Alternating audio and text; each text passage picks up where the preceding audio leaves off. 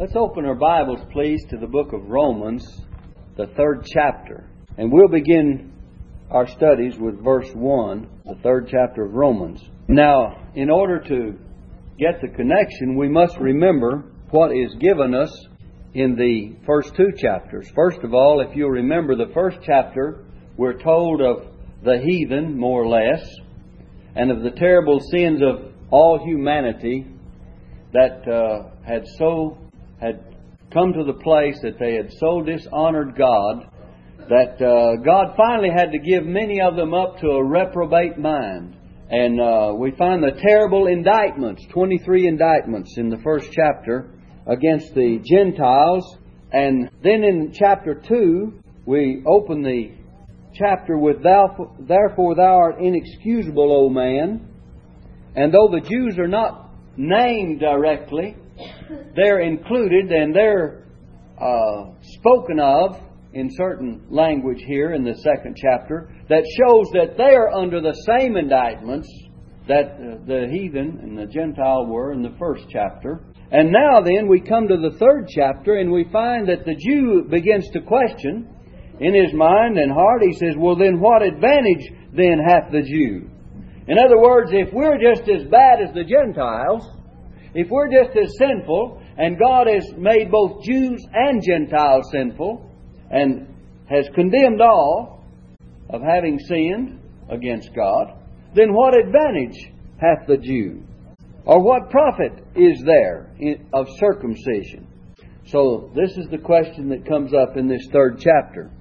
And it says in verse 2, much every way, chiefly because that unto them were committed the oracles of God.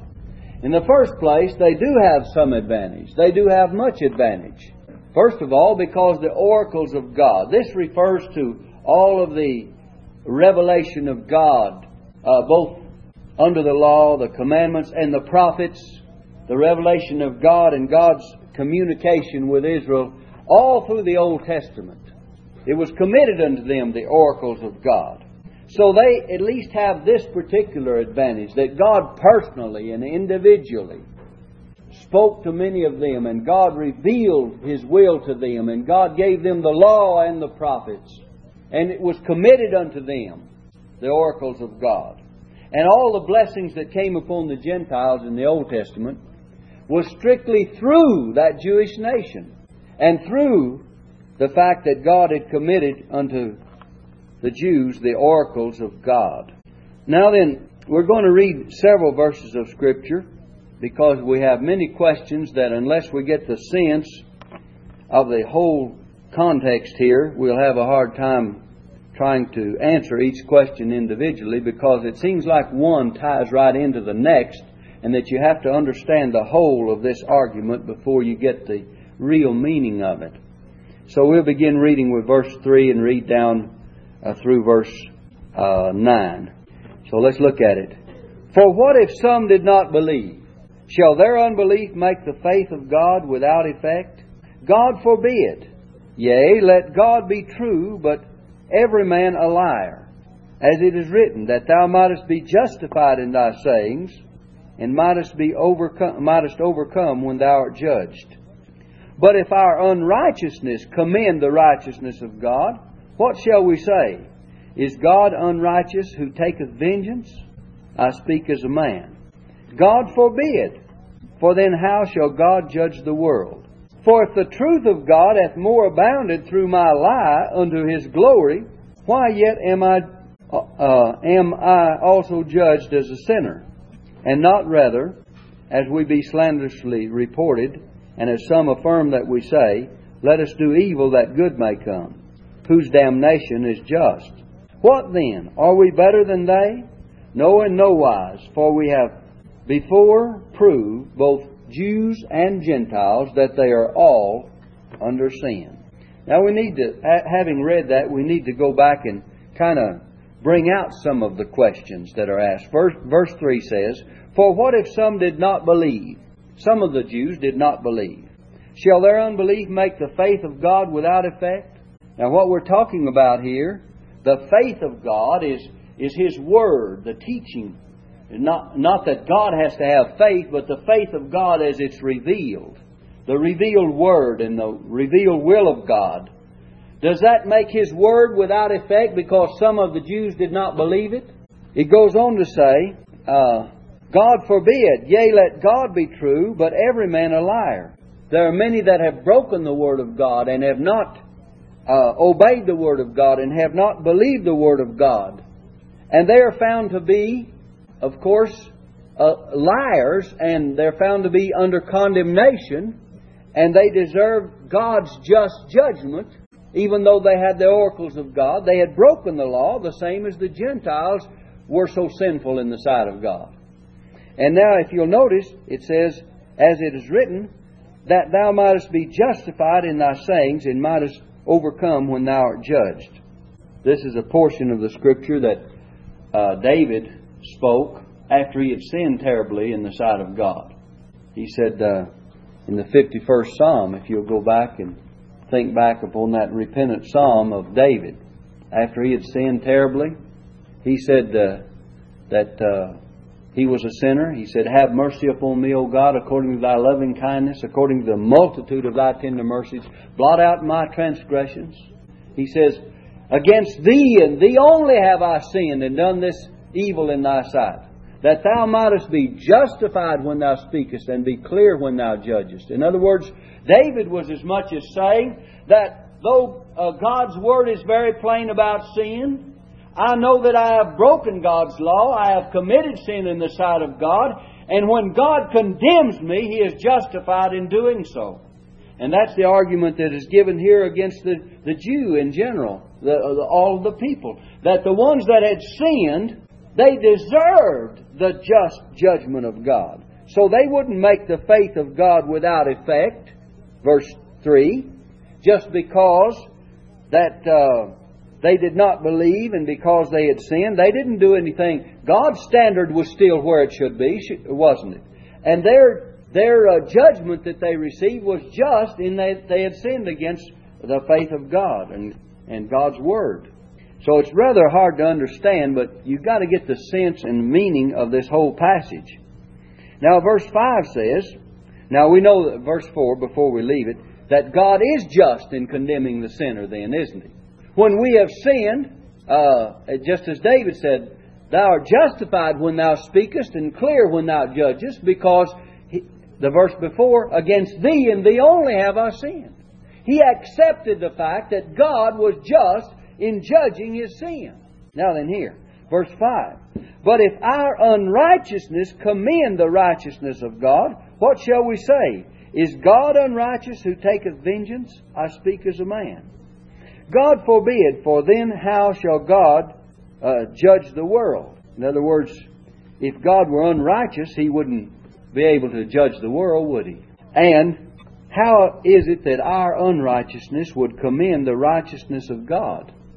How is it that a man's sin, how is it that a man breaking the law would commend the righteousness or the law of God, the justice of God?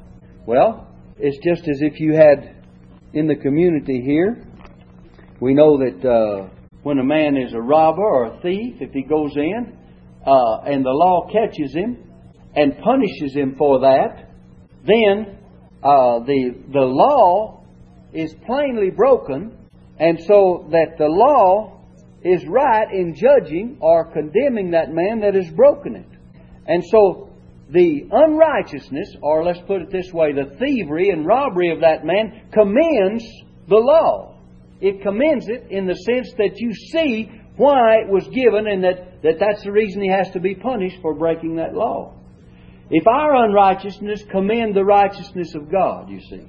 When we've sinned, God is just in condemning us. And so we get the drift of the message here that God is certainly righteous in judging our sin, but at the same time our sin seems to commend the fact that God is righteous and that His judgment is just in being poured out upon us. And is God unrighteous who taketh vengeance? Certainly He's not. He's not unrighteous in doing that. He should take vengeance, right? He should bring judgment upon us. because He is the just God. And that's why He says in verse 6, God forbid. For then how shall God judge the world? If God were an unrighteous judge, certainly He could not judge the world, let alone judge you and I individually as we have sinned against God. Now then, in verse 7, you see much the same thing is being answered all the way through. The fact that man has sinned against God's law and against God, and God has to judge him because of this.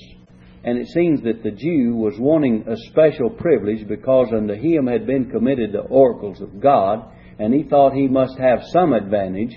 But if he breaks the law, he's still due the judgment of God, isn't he? Just as the Gentiles were. And we're going to find out that God has not only brought the Gentiles under condemnation, but the Jews as well because of sin. In fact, that's the last part of the verse that we read in verse 9, wasn't it? He's concluded all under sin, both Jews and Gentiles. And He's showing here that God is just in judging man's sin, whether it be Jew or Gentile. Look in verse 6 again. God forbid, for then how shall God judge the world? Verse 7, for if the truth of God hath more abounded through my lie unto His glory, why yet am I also judged as a sinner? Now, how is it that the truth of God would more abound through man's lie, or through man's unbelief, or through man's sin when he is judged? Just as we've explained previously, that when a man breaks the law, then if we didn't ever have anyone to break a certain law of the community, or of the state, or the nation, it would not magnify the fact that that law was just in condemning the one that breaks it. So, it says, if the truth of God hath more abounded through my lie. Can you see how that when a person is judged for his wrongdoing, that it abounds the truth of that particular law, or the truth of God in this case? It's more abounded when we see men have sinned terribly in the sight of God, and God in turn says, you have broken my law, and He judges man's sin. Then the truth of God more abounds through our committing that sin. Now that doesn't mean that we should commit sin in order that the truth of God abound, you see. That's the argument. We should certainly not do that. We're not justified in committing sin just in order to show that God's law is right in condemning our sin. We're not to do that. And the next verse explains that. It says in verse 8, and not rather, as we be slanderously reported, and as some affirm that we say, let us do evil that good may come. In other words, if it's good for God to judge sin, then we ought to do more evil so God can judge more sin. No, that's not the argument. That's not the way it should be done. We know, it says, let us do evil that good may come, whose damnation is just. In other words, it wouldn't do us any good to just constantly and continually, Jew or Gentile, to break the law of God in order to see God's judgment executed upon those who break God's law. In other words, to do evil that good may come. We know it's good for God to judge sin, but we're not to deliberately do evil in order that God would have to do such and judge sin. You see, that's what, if we could put this in, I would say, Baptist terms today, some people would put it this way. Well, you Baptists believe you're saved, eternally saved, and therefore you can go out and live like the devil and get by with it. That's kind of what it's saying here. Do we think that just because we're saved by the grace of God that we're to turn the grace of God into lasciviousness? Paul says it's not so. And he says some people take advantage of salvation by grace. And they try to think because they're saved by grace. In other words, shall we sin that grace may abound? He says in another place. God forbid! Certainly we shall not sin that grace may abound. And yet we know that we are under grace. But being under grace doesn't give us the right to sin against grace, does it? And it's slanderously reported, and some may affirm that we say, let us do evil that good may come. In other words, it doesn't make any difference how we live. It's going to all turn out for good because we have everlasting life by the grace of God anyway. And God will take care of us regardless of how sinful we are. That's not what the Bible teaches. That's not the way the Bible teaches a Christian should live. Paul tells us in the book of Titus, he says, the grace of God that bringeth salvation hath appeared unto all men. The grace of God teaches us to deny ungodliness and worldly lust and to live soberly and righteously and godly in this present world, looking for that blessed hope and glorious appearing of the great God and our Savior Jesus Christ. So the grace of God that brings salvation teaches you to live a godly life. And if you're a Baptist and being accused of hiding behind the fact that you're saved by grace and eternally secure, and accused of being one that would willfully and deliberately despise that grace of God and sin against it, that's not what the Bible teaches. And certainly, if you're a real, genuine, Bible-believing Baptist, you know that that's not true, and yet people accuse you of it. How many times have you ever heard that people say, well, if I believe what you Baptists believe, I just live any way I want to? The trouble is, you don't have the want to live any other way than live for the Lord if you're a true born-again believer. That's the whole thing.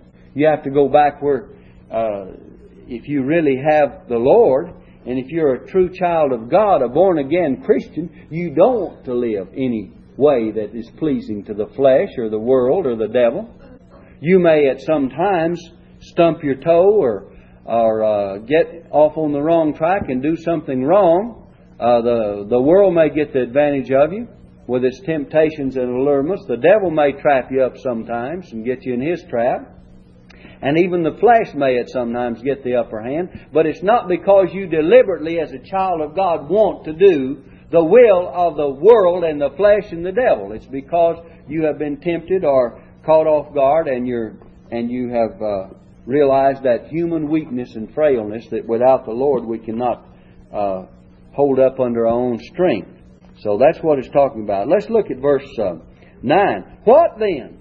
Are we better than they? No, in no wise. For we have before proved, both Jews and Gentiles, that they are all under sin.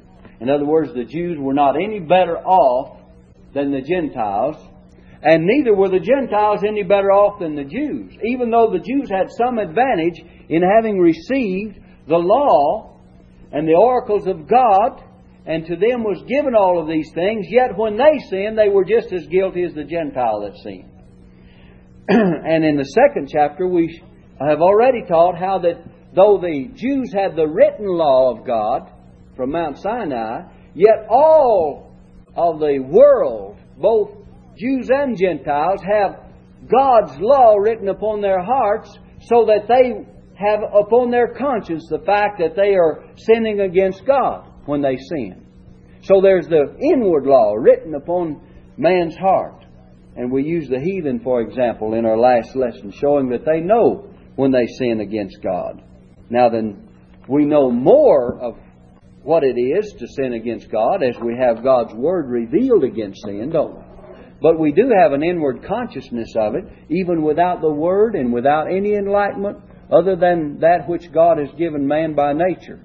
But that which He's given him by nature is enough to convict him that he has sinned against God. And that's why Paul says in the first chapter, so then they are without excuse. And now he concludes, even though the Jews have the law of God, that they are still under condemnation if they have broken the law, that all are under sin. Now let's look at it in verse 10. As it is written. Now we're going to find the indictments here pointed out again against Jews and Gentiles. That there is no difference.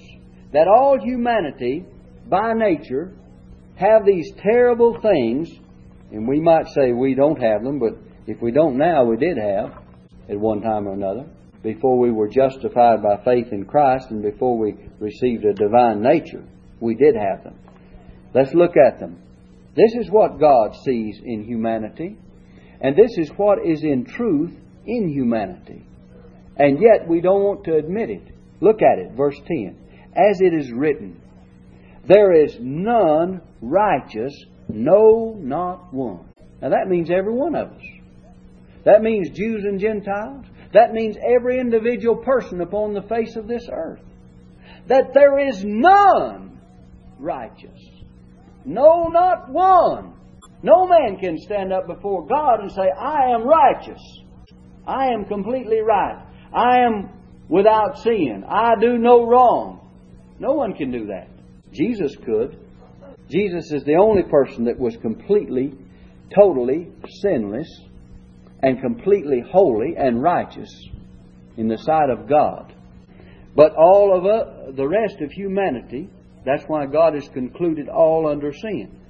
That there is none righteous, no, not one. The Bible says in the Old Testament, there is not a just man upon earth that doeth good and sinneth not.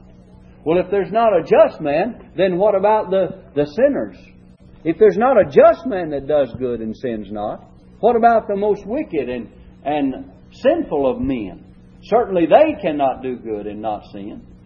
But the fact remains that all have sinned and come short of the glory of God. Look at verse 11. There is none that understandeth. There is none that seeketh after God. Man is without spiritual understanding. Man does not of himself seek God. He has to have the divine intervention to cause him to even want the Lord in the first place. He doesn't want God. He wants to run away and hide like Adam in the garden. He wants to get as far away from the Lord as he can. He doesn't understand that he is in darkness. There's none that understand it. There's none that seek God. Seek after God. Actually, as we read these verses, there are quotations from at least 6 different places in the Old Testament that are brought over into the New that show us. They're quoting from the Old Testament these things that show. Paul's giving us these under the inspiration of the Holy Spirit to show how sinful man really is, both Jew and Gentile. Look at verse 12. They are all gone out of the way. We're not in God's way. God's ways are not our ways. His ways are higher than our ways. He's gone out of the way. He's gone astray and away from God. Verse 12 again, they are together become unprofitable. There's nothing good about man. There's nothing profitable. There's nothing fruitful about him without the Lord. There is none that doeth good. It said again, no, not one. It says there's none righteous, no, not one in verse 10. Here it says there's none that doeth good, no, not one. You see, man in his natural condition is a terrible, depraved creature, isn't he? He's in an awful mess. And yet you find people that claim that man has a spark of good in him, you know, and that if he'll just kind of wave or fan that little spark, it'll turn into a flame and he'll turn out just perfectly all right because he has enough good in him to finally kindle the fire of goodness. No, the Bible says that man is a sinner, and the Bible says you must be born again. And the Bible says there's none righteous, no, not one. And the Bible teaches that unless we're born again, we cannot see or enter the kingdom of God. So there's the answer to that. Now then, if you look in verse 13, their throat is an open sepulchre. In other words, what comes out and through that throat is just as if you were to be standing before an open grave with all the smell of that grave coming out. That's how man is pictured. That nothing but bad comes through us and out of our hearts. You know, Jesus said, out of the heart of man proceedeth forth evil thoughts. And not only do we find it out of our inmost being, but our throat is an open sepulchre. It's like an open grave. It says, with their tongues they have used deceit.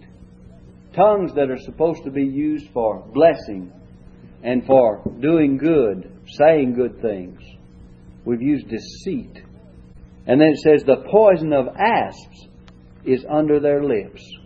Just as if we had a serpent that was poisoned. And as we speak, a lot of times that tongue would give forth the venom or poison of that asp or serpent. And that's how man is pictured here. Whose mouth is full of cursing and bitterness. James tells us a lot about that, doesn't he? In the book of James. Tells us that tongue and that mouth needs to be controlled. Because it speaks for this. He says it's set on the fires of hell. And he says out of the same mouth comes blessings and cursings. And he says, brethren, these things ought not to be. You know why they ought not to be? Because after we have a new nature, we should not let this old natural condition exist. Even though we're all under sin, this is a description of our previous condition. It's not a description of what we are by the grace of God, is it? It's a description of what man is by nature, his sinfulness. So, it says, whose mouth is full of cursing and bitterness. And it says, their feet are swift to shed blood. Destruction and misery are in their ways, and the way of peace have they not known. One line upon another, describing man in his natural state and condition. In verse 18, there is no fear of God before their eyes. Remember we studied the 73rd Psalm, I believe it is. And it tells us of the psalmist saying, my feet were on slippery ground when I saw the prosperity of the wicked, and how that they lifted up their voice against the heavens, and how that they cursed God. And it says there was no fear of God before their eyes. And that's exactly how man is. He just thinks that he's his own God. He can get along without God. In his natural state, he makes his own God. Now then, in verse 19, it says, now we know that what things soever the law saith, it saith to them who are under the law, that every mouth may be stopped. Now the mouths of the Gentiles had already been stopped. Now then, this stops the mouths of the Jews who were under the law. And it says that both Gentiles and Jews, that every mouth may be stopped, and all the world may become guilty before God. That's what he's saying. He's saying that all of this world, every person in it, regardless of nationality, regardless of race, regardless even of the advantage of the Jews that had been given the oracles of God, if they broke the law of God, then every mouth, it saith to them that are under the law, every mouth may be stopped, and all the world may become guilty before God. And actually what it means is subject to the judgment of God. Whether the Gentile had sinned without the written law, or the Jew had sinned within the law, they were guilty and subject to the judgment of God because of these things. And then Paul concludes. I like this word therefore, verse 20. He says therefore. Now he's proved something, hasn't he? He's proved that the Jews had the law. He's proved that God was just in judging their sins. He's proved that not only Jews but Gentiles, and that all men have sinned and come short of the glory of God. As he said previous, for all have sinned and come short of the glory of God. Or it says later really, but he had already said it in so many words previous. In verse 23 he says, for all have sinned and come short of the glory of God. But what he's saying is that knowing all of this, therefore, by the deeds of the law, there shall no flesh be justified in his sight. For by the law is the knowledge of sin. In other words, what he's saying, by the works of the law, by trying to keep the law, even the Jews could not be justified in the sight of God. Though they tried to observe it. Though they tried to justify themselves by strictly observing the law of God. That wouldn't justify them in his sight, in the sight of God. Now, they tried to justify themselves with one another, didn't they? And in each other's sight. But it would not justify them before a holy God. So then why the law? For by the law is the knowledge of sin. God gave them the law to show that men are sinful. He had already shown the Gentiles they were sinful by the law written upon their hearts. And then He clinches it down, and when He gives the Jews the law, the written law, He shows that they're sinful by a written covenant of works. And they had failed in that covenant. They had broken the law of God. Jesus said they had received the law and they had not kept it. He says, you haven't kept the law. And Stephen said, you received the law by the disposition of angels and have not kept it, and they stoned him to death. And you see, actually what it amounts to is that no one has kept it except Jesus. And Jesus came not to destroy it, but to fulfill it. Why didn't He destroy it? Because it would still show we were under condemnation and needed Him to fulfill it for us, and therefore we could be justified by faith in Him, instead of trying to be justified by the works of the law. And that's why Jesus fulfilled it and did not destroy it. And He did fulfill it in every aspect, and completely and totally to the satisfaction of God the Father, so that there is nothing that is left undone as far as the righteousness of the law is concerned. Nothing left undone in what Jesus has done. He has perfectly and completely fulfilled the law of God. And therefore, when you and I trust Him and believe on Him, we haven't kept it personally and individually, but we have kept it perfectly in Christ. And therefore, He gives us His righteousness. And He says, what He's really saying to you and I, if we believed on Him, who took our place, not only as a substitute for sinners, but in meeting the just demands of God and fulfilling the law, He's saying, I've not only died for your sins, but I've made you just in the sight of God, and I've given you my righteousness. That's what He's done.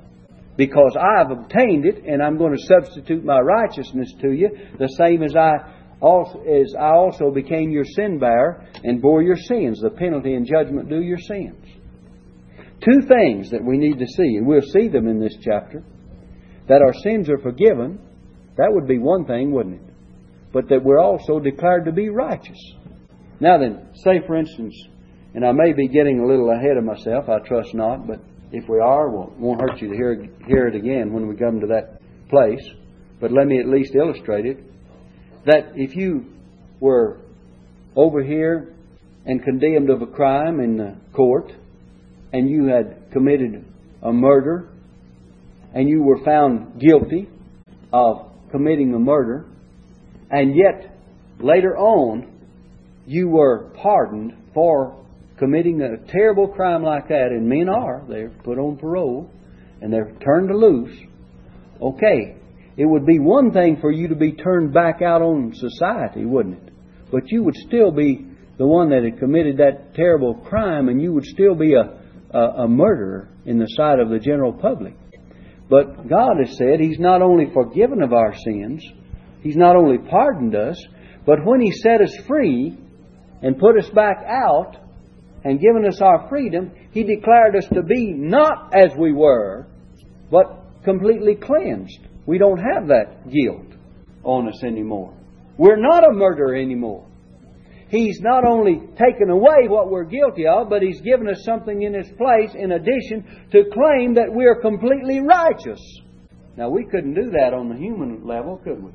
If a man had committed a sin like that or a crime like that, he might be turned back out, but we'd still know him to be a murderer and one of having committed such a terrible crime, even though he's turned back out and pardoned. Or forgiven, if you want to call it that. We'd still see him in the light that he was. We'd say, that man, they've had mercy on him, they've turned him loose here, and probably it wasn't very wise, but at any rate, they did pardon him. But God's Word teaches that God has not only forgiven us, but He's declared us to be righteous. And that we've actually kept all the law through Christ. Verse 21, but now the righteousness of God without the law is manifested, being witnessed by the law and the prophets. The righteousness of God that's in Christ has been witnessed by the law and by the prophets. Even the righteousness of God which is by faith of Jesus Christ unto all and upon all them that believe, for there is no difference. The no difference is between the Jew and the Gentile. We're all the same. But God's righteousness is given to all that believe. So He's not only forgiven us of our sins, but He's declared us to be righteous through Christ. That's what we've been saying all along. And it's available for all, and it's upon all them that believe. And whether they're Jews or Gentiles, for there is no difference.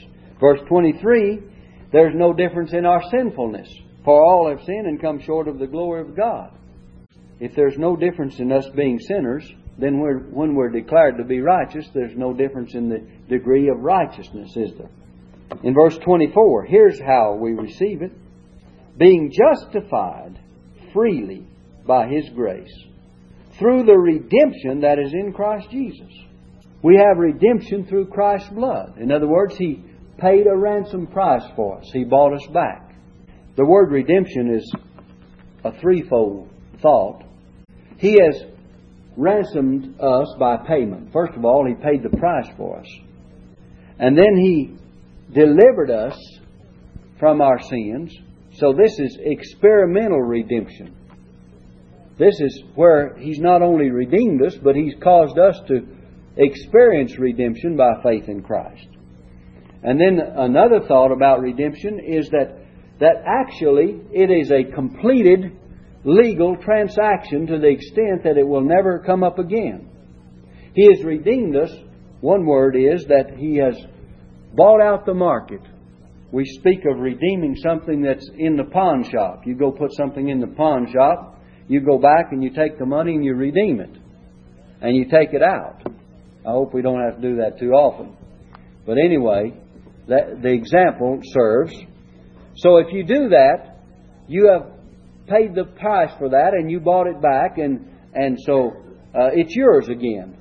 But you could take that same item and put it back in the shop again and still have to go back and redeem it again. Not so with a believer. He's redeemed by the blood of Christ, and the purchase price has been paid, and he's never to be exposed again to sale anymore, so that it will never come up. As far as our salvation is concerned, it's a completed transaction, and you never will be exposed to sale again. You're already redeemed once and for all. And the Bible says, in whom we have redemption through His blood, even the forgiveness of sins. Let's hurry on. Our time is getting away. I want you to look at this in verse 25. Whom God has set forth. Christ is set forth by God. God has set Christ forth to be the propitiation through faith in His blood. The propitiation means the mercy seat. And that means that the blood has been sprinkled in the mercy seat in heaven. And the propitiation has been made by the blood. Just as in the Old Testament, the priest would come in on the Day of Atonement, and he would make atonement for all the sins of the children of Israel. He would sprinkle the blood of atonement upon the mercy seat before the cherubims that overshadowed the mercy seat. And therefore He would roll away the sins of the children of Israel for a year at a time. And they found that their sins were forgiven by the value of that atoning blood, and they were rolled away.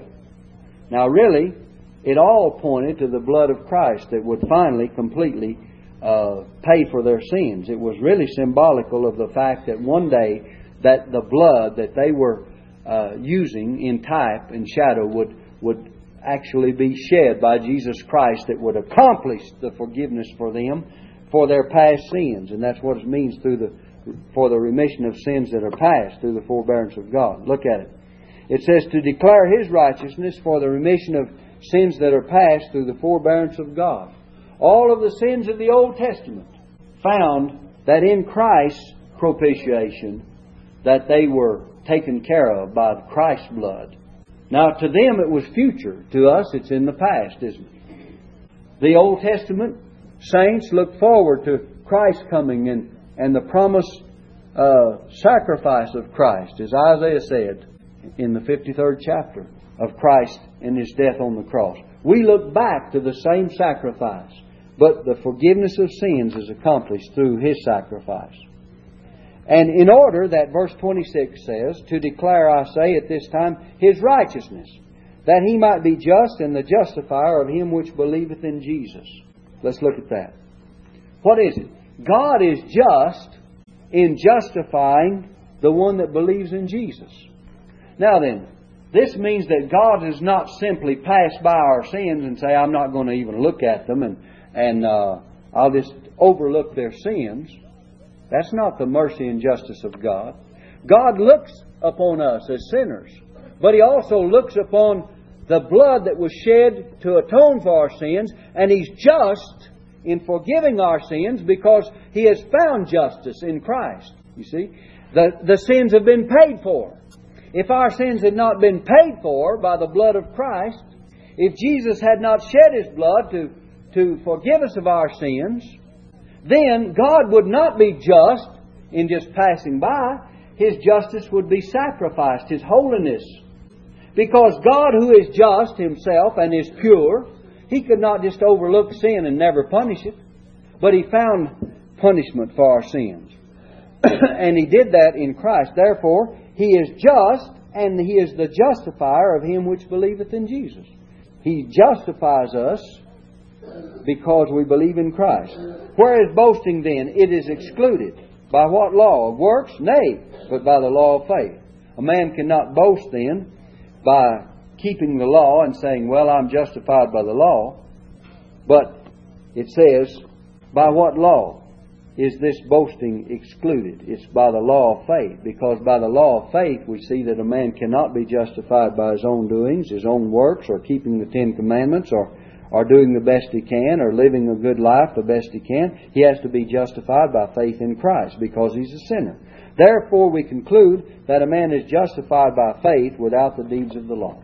He's just in the sight of God by faith in Christ, who has paid for our sins and who has met the justice of God and the holiness of God and the righteousness of God, and therefore we're justified by faith in Him without the deeds of the law.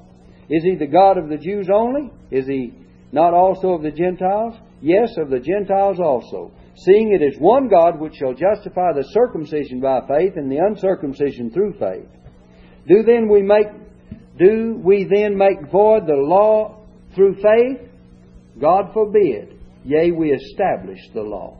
What Paul is saying here, we establish the law in the sense we admit we have broken it.